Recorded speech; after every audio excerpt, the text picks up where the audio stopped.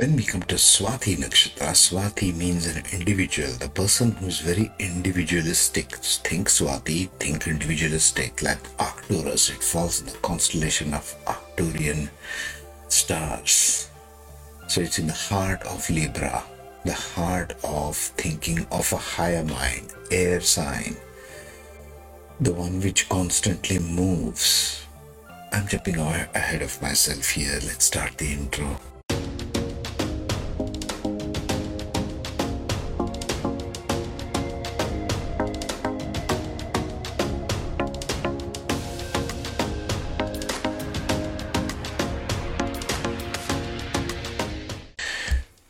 So there is Swati Nakshatra, 15th one, heart of Libra.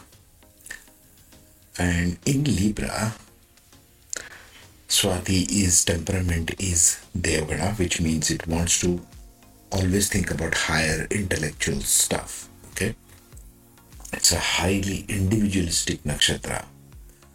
Individualism in the drive of others, bringing individuality to the collective is the drive of Swati. Varna or propensity is butcher class, which means it is labor, which means it has to work. It has to work through the puzzles of life in order to find higher meanings. The Gana is Dev, that means it wants to achieve higher meanings. It's not so much interested in materialism, it is not so much interested even in things. If the nakshatras which are stuck on the things plane, the Rakshasagana, or the nakshatras which are stuck in the Manushagana, the human level, you can't really bring the higher mind. The type of this nakshatra is passive. Once again, passive nakshatras tend to just sit back and wait for things to come to them. They are more reactive in nature. This is the puzzle that passive nakshatras need to solve. They need to become active.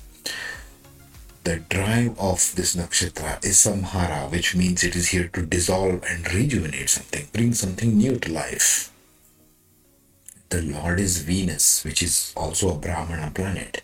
So it wants to think, it wants to bring higher knowledge through the higher mind, you might call it.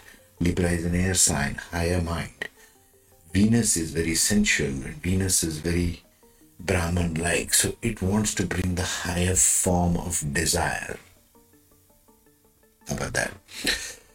So life lesson of Swati Nakshatra is individuality needs solitude for perfection and discover new territory. Swati Nakshatra, because it is so individualistic, has to go alone. Fly free, fly solo.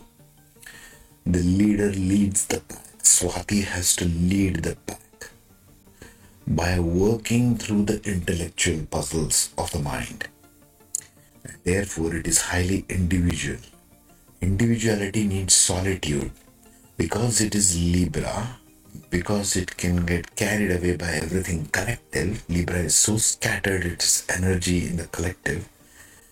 So Adi is asking you to collect your energy back and be individualistic in your travel. Go alone. Find the solitude wherever your solitude is. In that solitude, you will find and discover new higher meanings that you seek.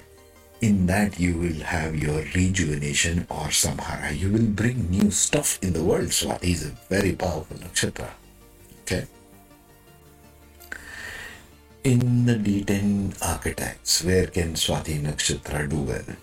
Well, I can see right away it will be the 8th and the 21 to 24 degrees, Ishana, ability to find deeper purpose and meanings. It's a Brahmana Nakshatra. Okay? It falls in the Brahmana sign, ruled by Venus. 9th angle, 24 to 27 degrees in the D10 chart will also do well. The intellectual capability, the Brahma angle, innovative thinking and originality. Swati is all about individuality with originality. Okay. It can also be the 10th angle, 27 to 30 degrees, Ananta stability, long lasting success, thought revolutionaries. Swati can be a very powerful thought revolutionary simply because the way it is structured.